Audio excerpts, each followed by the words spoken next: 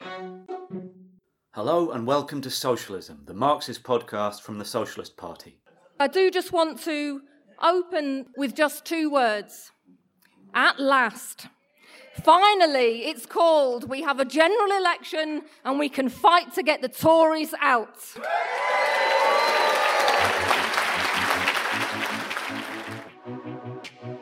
This election is harder to call than perhaps any in British history. But what we can say is that whatever the outcome, tempestuous class struggle will follow. What is the best outcome for this general election? How can socialists help to achieve it? And what does the workers' movement need to be ready for after the 12th of December? This special episode of Socialism looks at Britain's 2019 general election. Tories out, Corbyn in with socialist policies.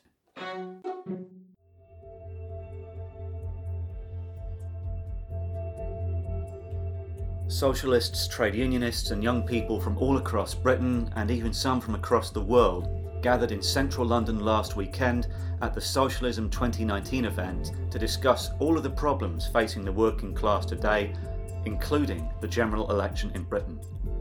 This special episode of Socialism will hear speeches from the Saturday rally of Socialism 2019 discussing the tasks facing our movement in the winter election.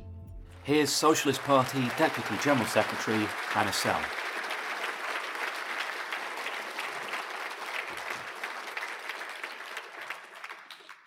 Comrades, in the Communist Manifesto, published in another era of revolution, the then young authors, Karl Marx and Friedrich Engels, explained the job of people like us, of the socialists, the communists, the Marxists.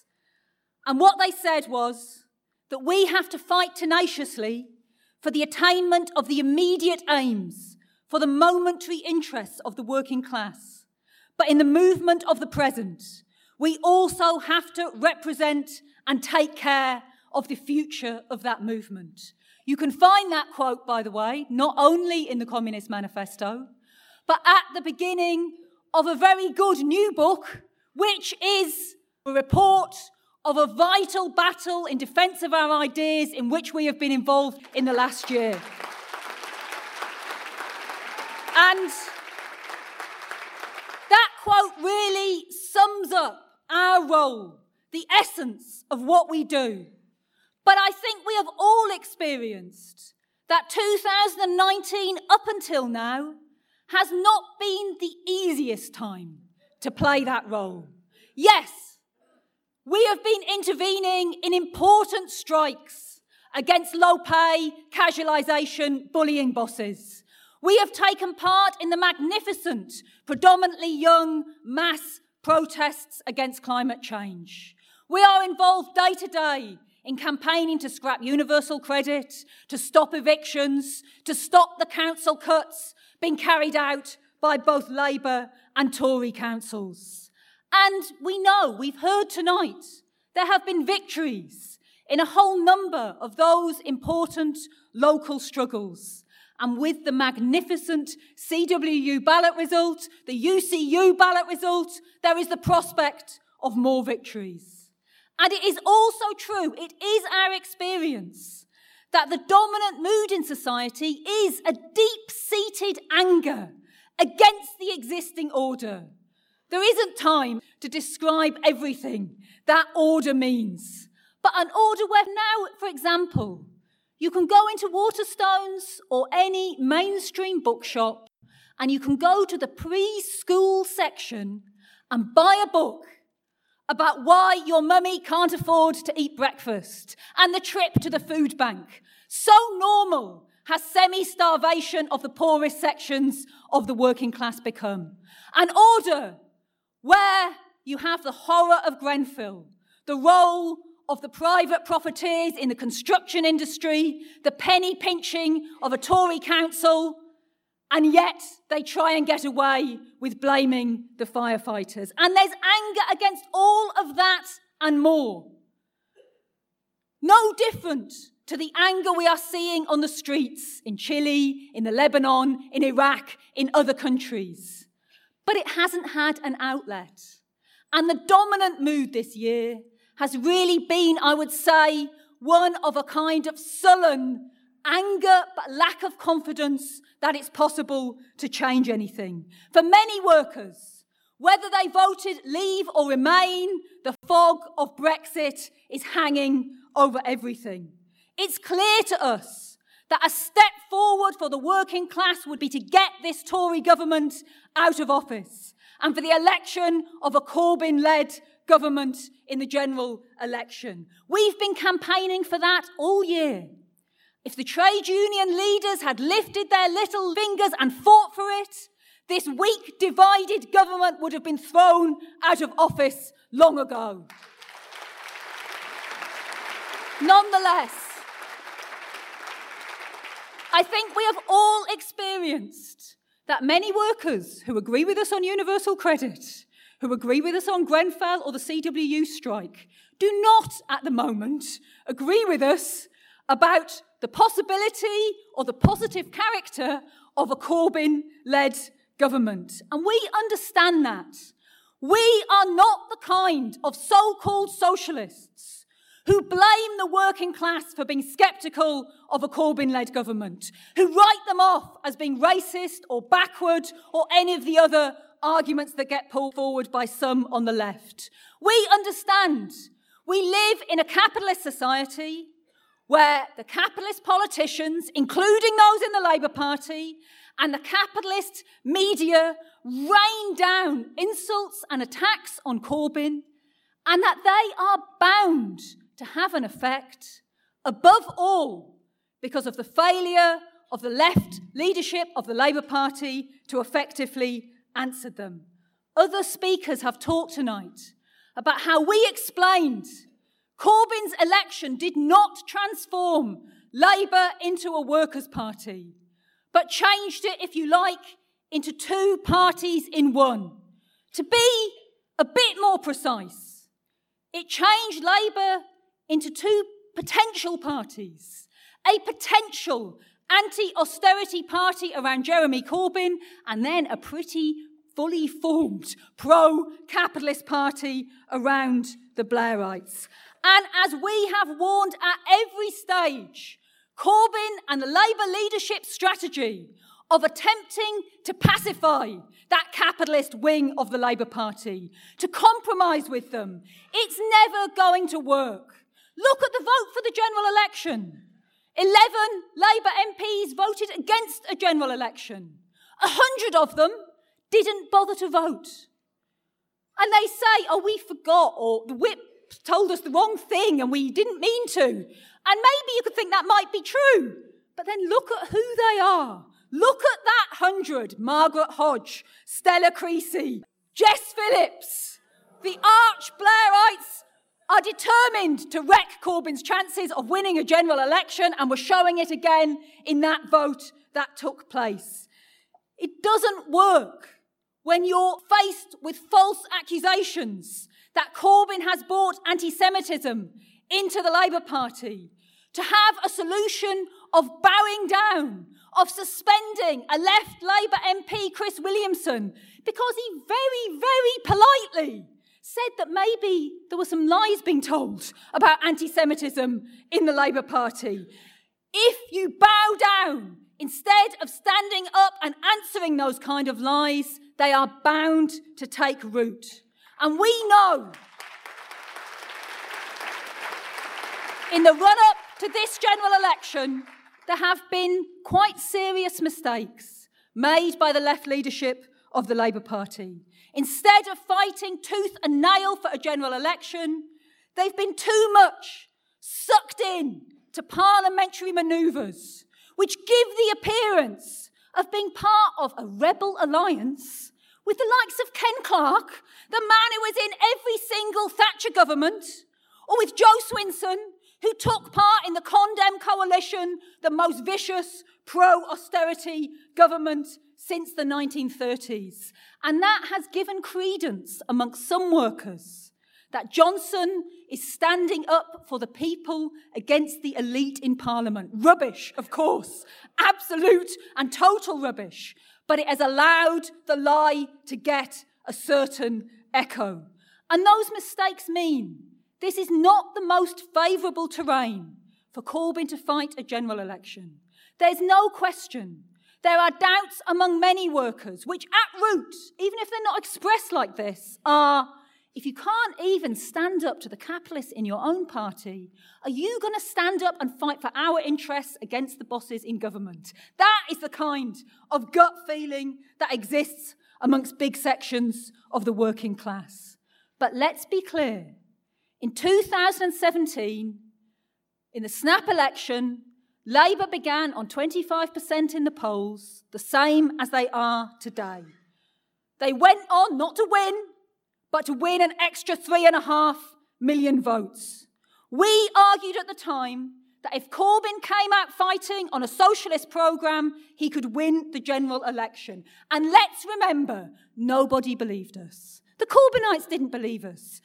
Everybody thought we were heading for a Tory landslide, but the election proved otherwise. This is going to be a very unpredictable general election we're going into. And after all elections are only a photograph, a moment in time, in a moving picture of class struggle.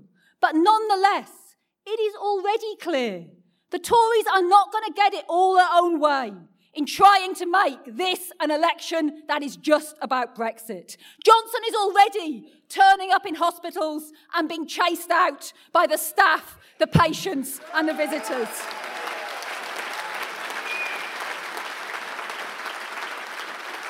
And Corbyn's election launch was not the kind of mass rally he should have organised. But nonetheless, it was not a bad beginning in saying that there are 150 billionaires in the UK and 14 million people living in poverty, and that he will fight for a society where there are neither billionaires nor people living in poverty, of pledging to scrap universal credit and end tuition fees, promising a £10 an hour minimum wage for all, regardless of age, and to nationalise mail, rail and energy.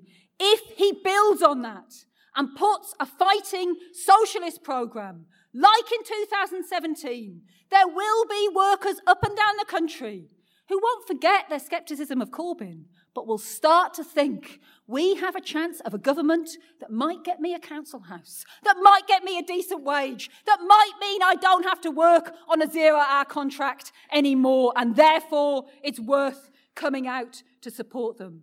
If Corbyn stands on a clear anti-austerity programme, combined with making clear that he is not standing for Remain, yes, he can put a deal to a confirmatory referendum, but he makes clear that he will fight for a Brexit in workers' interests and will put that to a referendum with his red lines, as we have explained, being no privatisation, no anti-worker laws, and all of the rest of it.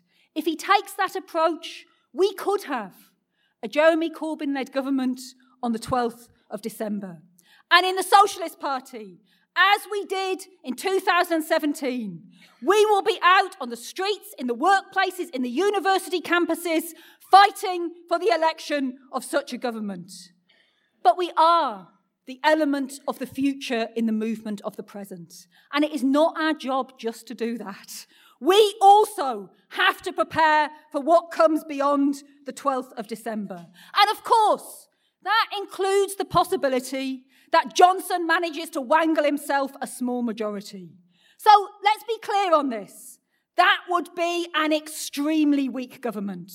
A government coming to power against the background of a growing economic crisis. A government, as 3 cabinet ministers have written in a book, with the intention of turning Britain into Singapore-on-Thames. And what do they mean by that?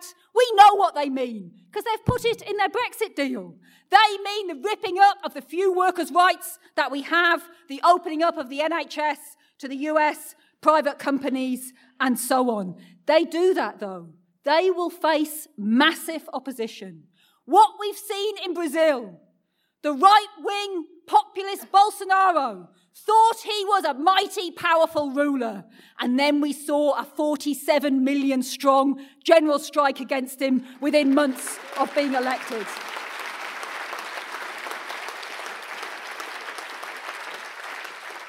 So that is one possibility. But of course, another, and what we will fight for, is that Corbyn is able to win that election. And that will just be the beginning. Why do we always raise the necessity of the nationalisation of the commanding heights of the economy, the major corporations and the banks? We raise it because we understand, modest as Corbyn's programme is, the capitalist class would not sit back and allow him to implement it. They would do everything within their power to sabotage a Corbyn-led government.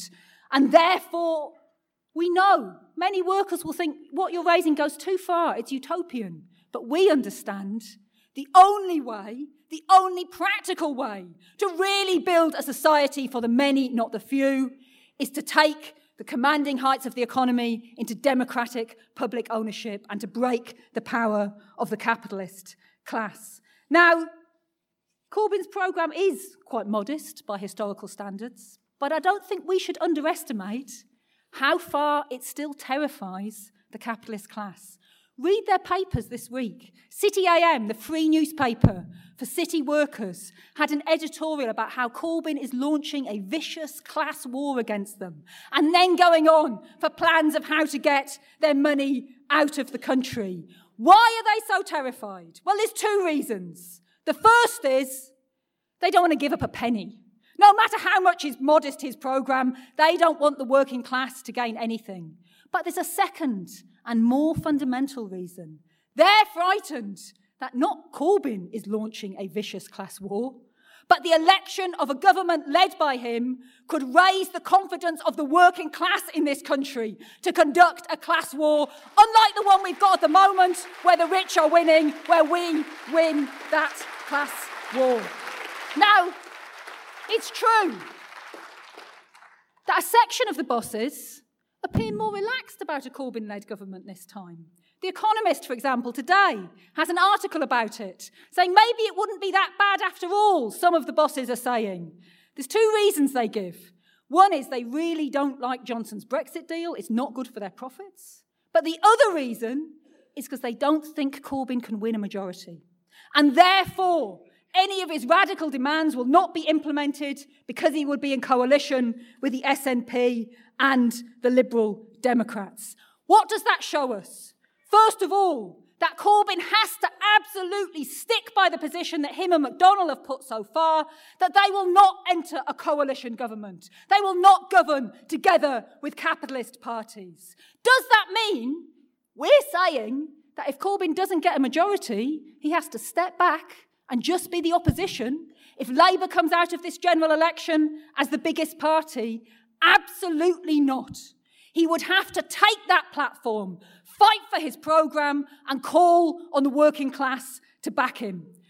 I would suggest that you all go back and read about the first Labour government, a minority Labour government in 1924, not for what it did, but for what Leon Trotsky said it should have done.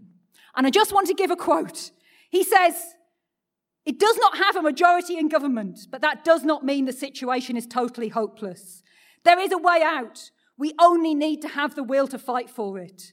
What if McDonald's said, "We are going to nationalise the bloodsuckers' lands, mines and railways. With the resources released by the abolition of the monarchy, we are going to undertake the construction of housing for the workers." He says, Trotsky, "In Britain, 3/4 of the population is working class. If MacDonald walked into Parliament, laid his programme on the table, rapped lightly with his knuckles, and said, 'Accept it or I'll drive you all out,'" Trotsky then says he could say it more politely if he liked. If he did that, Britain would be unrecognisable in 2 weeks. MacDonald would win a majority in any election. Now that has an enormous relevance for today, not just because of the prospect of a Corbyn minority government, but also because, let's be clear, even if Labour wins a majority, it will be a minority government for the anti-austerity part of the Labour Party, because they will be surrounded by pro-capitalist MPs. That does not mean accepting those constraints. We have to fight to use that platform to fight for a programme in the interests of the working class and to mobilise the working class in support of it. We have to prepare the trade union movement to fight for a programme in the interests of the working class in the face of every hesitation and retreat that comes from the top. Now, standing here, nearly 6 weeks before a general election, it is not possible to predict how events are going to develop. But we can say some things with certainty. We can say that if Corbyn comes out fighting, he will get an echo from the working class and from sections of the middle class. We can say for certain that after a general election, whether he's won it or not, the capitalist class are going to do everything they can to sabotage his programme, and if he's lost and they can, to get rid of him from the leadership of the Labour Party. And we can say with absolute certainty that the working class in Britain and internationally remains the most powerful force, the only force capable of fighting for the fundamental transformation of society. It gets confirmed from unusual sources. A couple of weeks ago, the US paper, The Washington Post, produced a survey of 100 years of 150 revolutions and revolts. And they'd gone into them all and they'd studied them. And this was their only conclusion, the thread that ran through it all. The difference between whether they won or whether they lost was whether the working class was actively involved. And they're absolutely right. And the final thing that I will say, we can say with certainty, is that the Socialist Party, as will our comrades around the world in the CWI, will go from this hall today and we will fight tenaciously to build a mass revolutionary party, a party that fights for every immediate step forward for the working class, as we did in Liverpool and we do every day, but also always puts central the need for the overthrow of capitalism and the socialist transformation of society in order to build a new democratic order that can meet the needs of all humanity.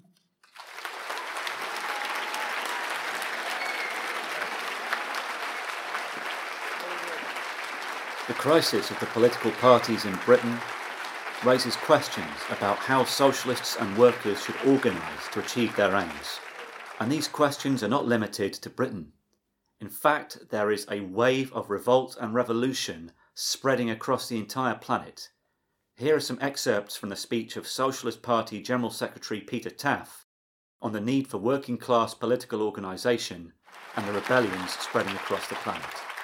The world, including Britain, is in the midst of turmoil.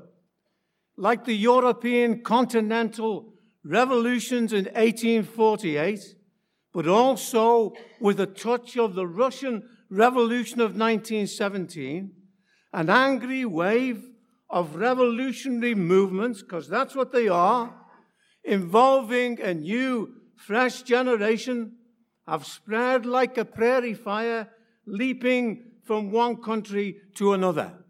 What is this but Trotsky's theory of the permanent revolution?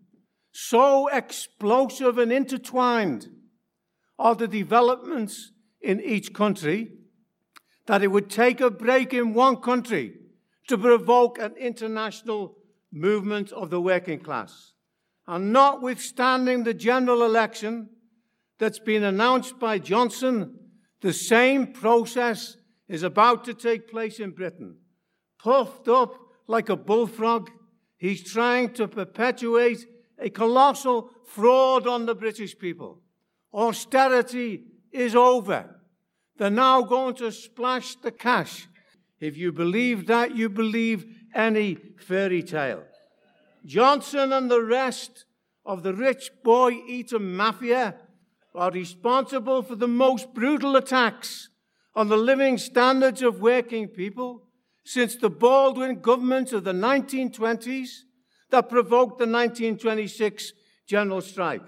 And it's an indictment of the leadership, the official leadership of the labour movement, that they've not been sent packing by the trade union leaders and by the labour movement as a whole.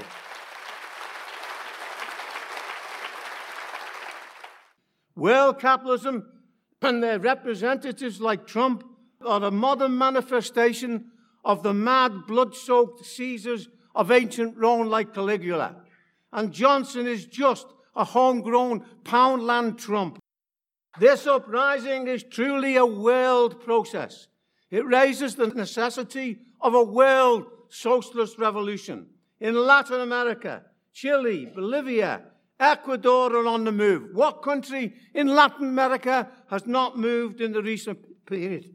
In the Lebanon, previously a byword for sectarian division, the revolution has been driven by young people and the working class. They're flying the national flag because it's not seen as sectarian. But that's merely a step towards the workers of Lebanon embracing a red flag.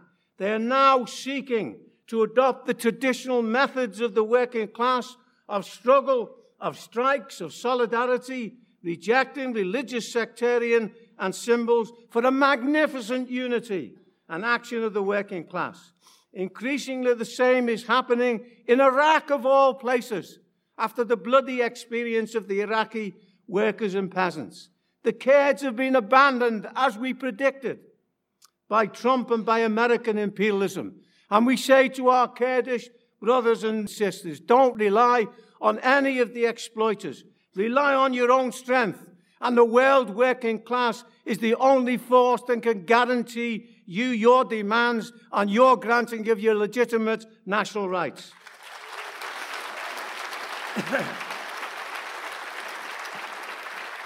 It was the youth who were to the fore in the Arab Spring of 2011. They are now grappling with the problems of organization and leadership, which was absent in 2011 and accounted for the temporary defeat of the revolution. This is a precondition for those workers to be victorious in the next period itself. The only reason they've not succeeded already is a lack of organization and a lack of consciousness. In the next period, they will build independent organizations of the working class. Look at the Hong Kong youth.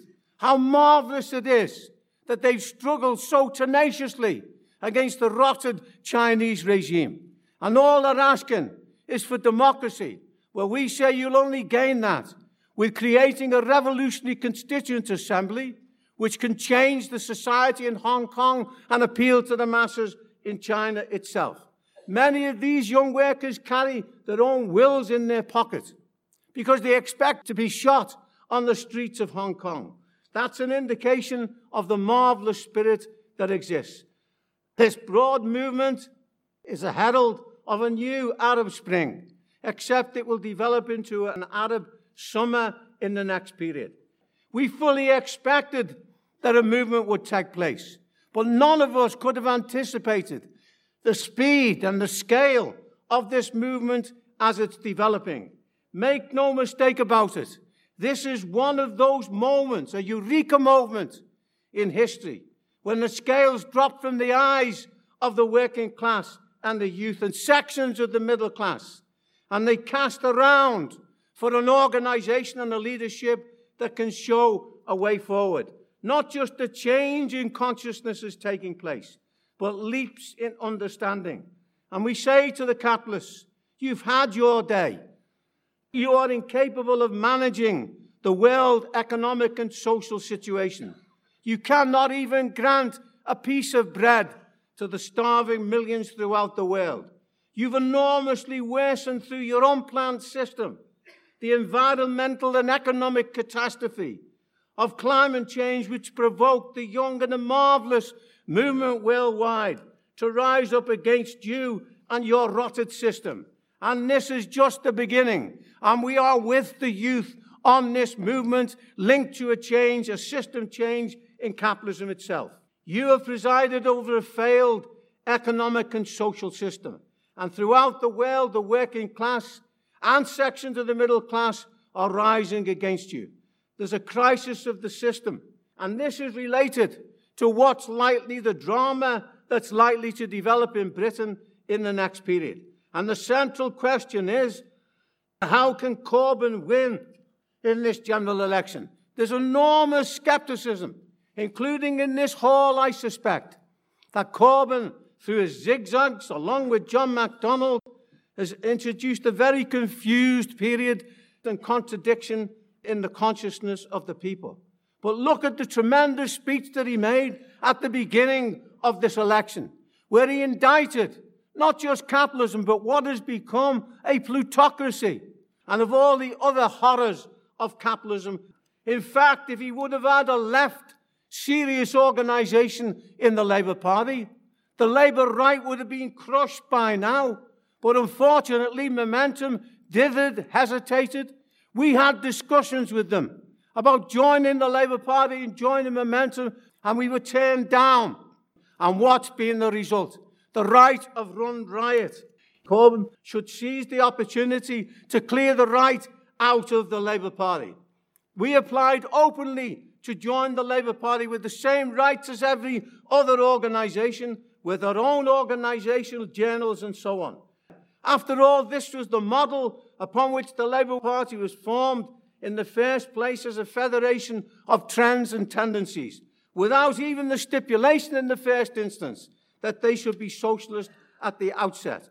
This will be a form of organisation that willy-nilly will be adopted within the Labour Party because a split is coming in relation to the right and the left. They cannot coexist together. We've said there's 2 or 3 parties in the Labour Party. How long can we continue with these saboteurs in the Labour Party? The election will represent a dividing line between the past and the new situation that will open up in Britain. This is the music of the future, the music of socialism. Exciting times lie ahead, and capitalism cannot solve the problems of working people. We intend to seize every opportunity to build our forces forward to the building of a mass workers' party as part of the reorganisation and the regeneration of the mass movement in Britain. On that basis, we'll be able to create a democratic and socialist world.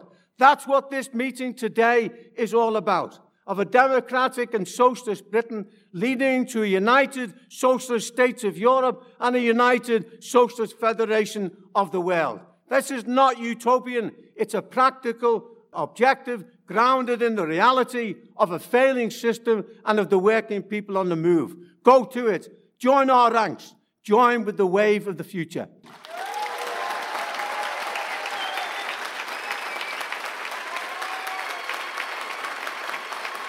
You can hear Peter's speech in full at the Socialist Party YouTube channel. The trade unions, the basic organisations of the working class, have an extremely important role to play, not only in this election campaign, but in the battles which are going to open up afterwards, as we've heard so far this episode. Here's Marion Lloyd, a Socialist Party member who is standing to be General Secretary, the day-to-day leader of the 185,000 strong civil service union PCS, on why socialist leadership is essential for the trade unions in this period.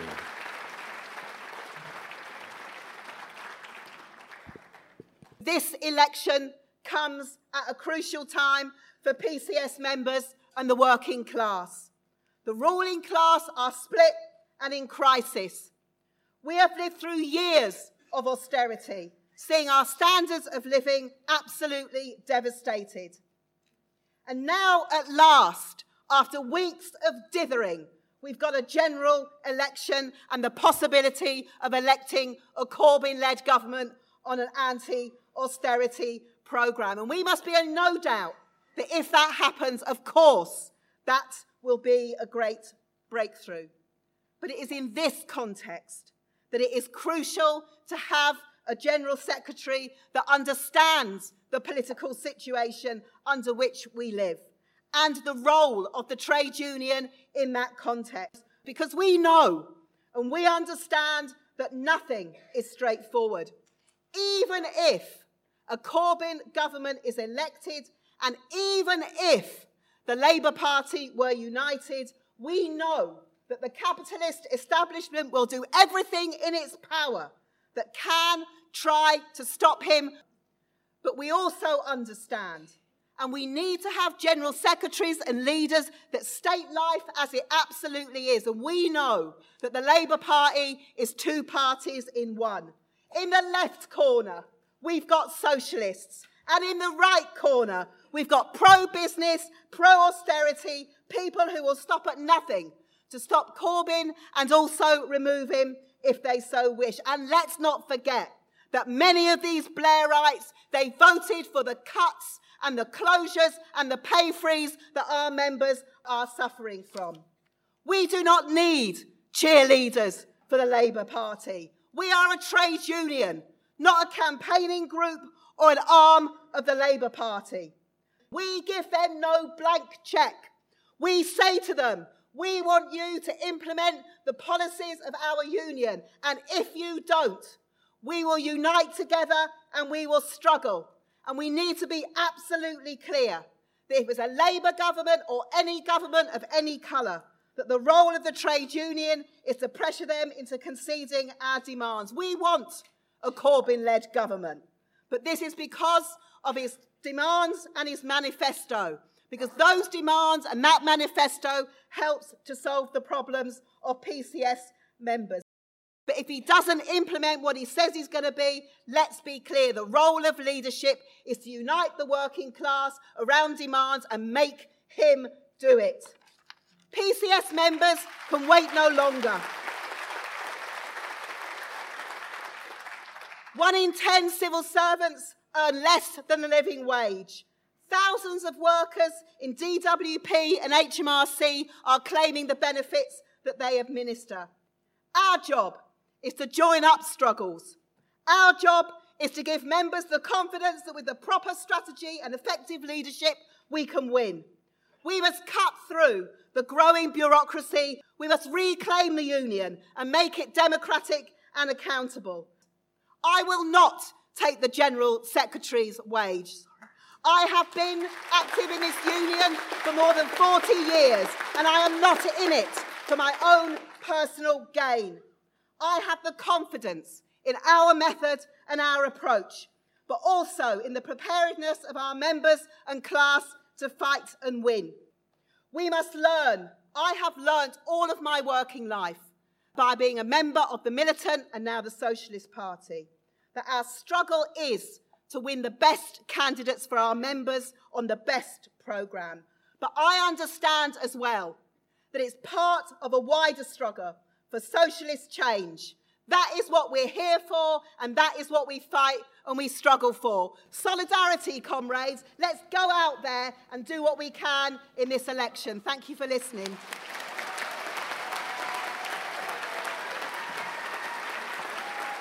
And you can hear more about what Marion says is necessary for PCS and the trade union movement in Britain in a future episode on building fighting democratic unions. As well as the organised working class, the Socialist Party has always focused its energies on the youth. Young people in Britain today, and indeed around the world, face a future of horror on the basis of the continuation of capitalism. Here's Socialist Party youth and student organiser Theo Sharif on what Socialist students and the Socialist Party is doing to further the interests of young people in this election campaign. What language does capitalism speak to the millions of students and young workers living in Britain today?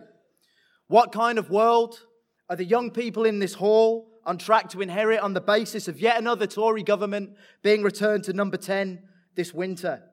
All your life, work for your boss, work for your landlord, work for your right to live, and work until you're dead.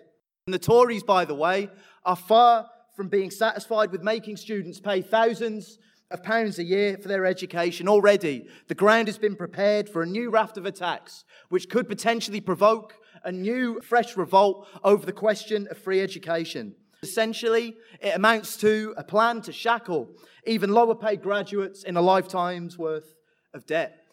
But young people know instinctively that something is deeply wrong with the way that our society is organised on the basis of capitalism. Since we met in this hall this time last year, we've witnessed an almost spontaneous explosion of students when tens of thousands of school, college students moved into action on the monthly climate strikes.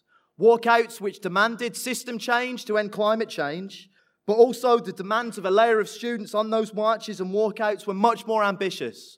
They demanded action over austerity in schools, for a fully funded NHS, for votes at 16. Young people are struggling for a future worth living. And it's the same the world over, from Chile to Lebanon to Iraq. The children of the financial crash are moving into action and are taking to the streets. The Socialist Party and socialist students have fought vociferously within the climate strike movement to win a new generation of activists to the ideas of socialism and Marxism. And on the campuses, Socialist Students is the only national organisation which points students clearly in the direction of revolutionary ideas. We're ready to launch a socialist voter registration drive on the campuses, linked to the fight for a Corbyn-led government with a socialist programme. We're ready to campaign, demonstrate and occupy for all of these policies and more. We're ready to organise joint students and workers meetings on the campuses with CWU and UCU workers who, as we speak, are preparing to take strike action in the face of a crumbling Tory government. These are all aspects, by the way, of our socialist general election campaign, which we're going to be running on campuses. We'll be discussing at the Socialist Students' National Conference in Birmingham on the 30th of November. What we won't be preparing to do is door knock and campaign for Blairite right-wing Labour candidates. People who, for now, are happy to drape themselves in the popularity of Corbyn's leadership, but tomorrow will try their best to sink the knife in to his back if he makes it into Downing Street.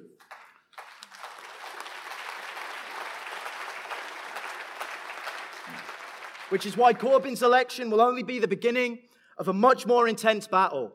A battle not just to defend his programme from pro-capitalist sabotage, but potentially the opening up of a life and death struggle for the system of capitalism itself. That's what we want to build. And to achieve that, we're going to build a powerful student movement, fused with the even more powerful workers' movement, armed with a socialist programme to get rid of the Tories and get rid of them once and for all. To build a movement which will abolish capitalism and, for the new generation, translate socialism into the language of jobs, homes, services, free education, and a future worth living.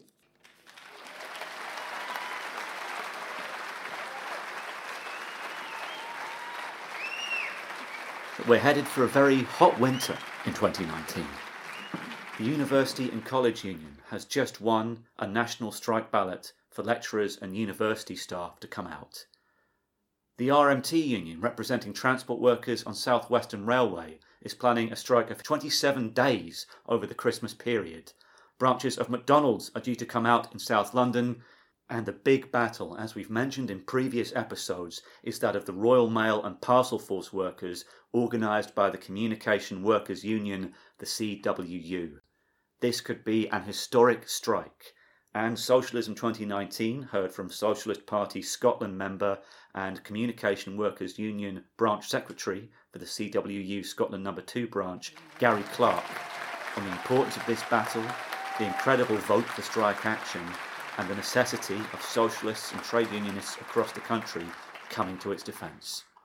Comrades, brothers and sisters, I think we're standing on the brink of a major industrial dispute which we've not seen in Britain for a number of years. We've just seen the result of 97% yes vote in Royal Mail Group and 95% yes vote in Parcel Force Group, with a 76% turnout, which smashed all the anti-trade union laws, smithereens, and put... But I tell you what, the mood is so strong in the workplace right now, we've got activists which were disappointed with that result. That's how strong the mood is. So what we're fighting for here is 40,000 jobs and a public service, which people want. They've brought in a horrible anti-trade union manager to take us on. But he's taken on 115,000 angry posties, and we better be prepared for a fight here.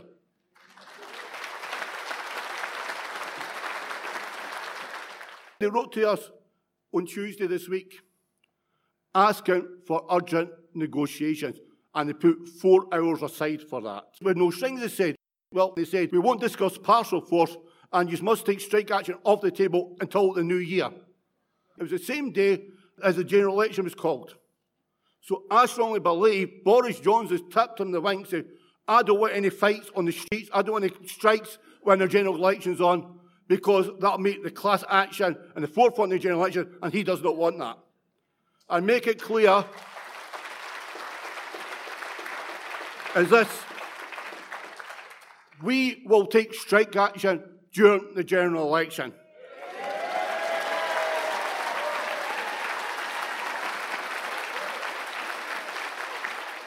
We are now facing the battle. We need every individual in this room.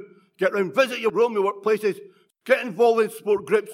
We're in for a fight to the finish. We need to support every single trade union and socialist in this country.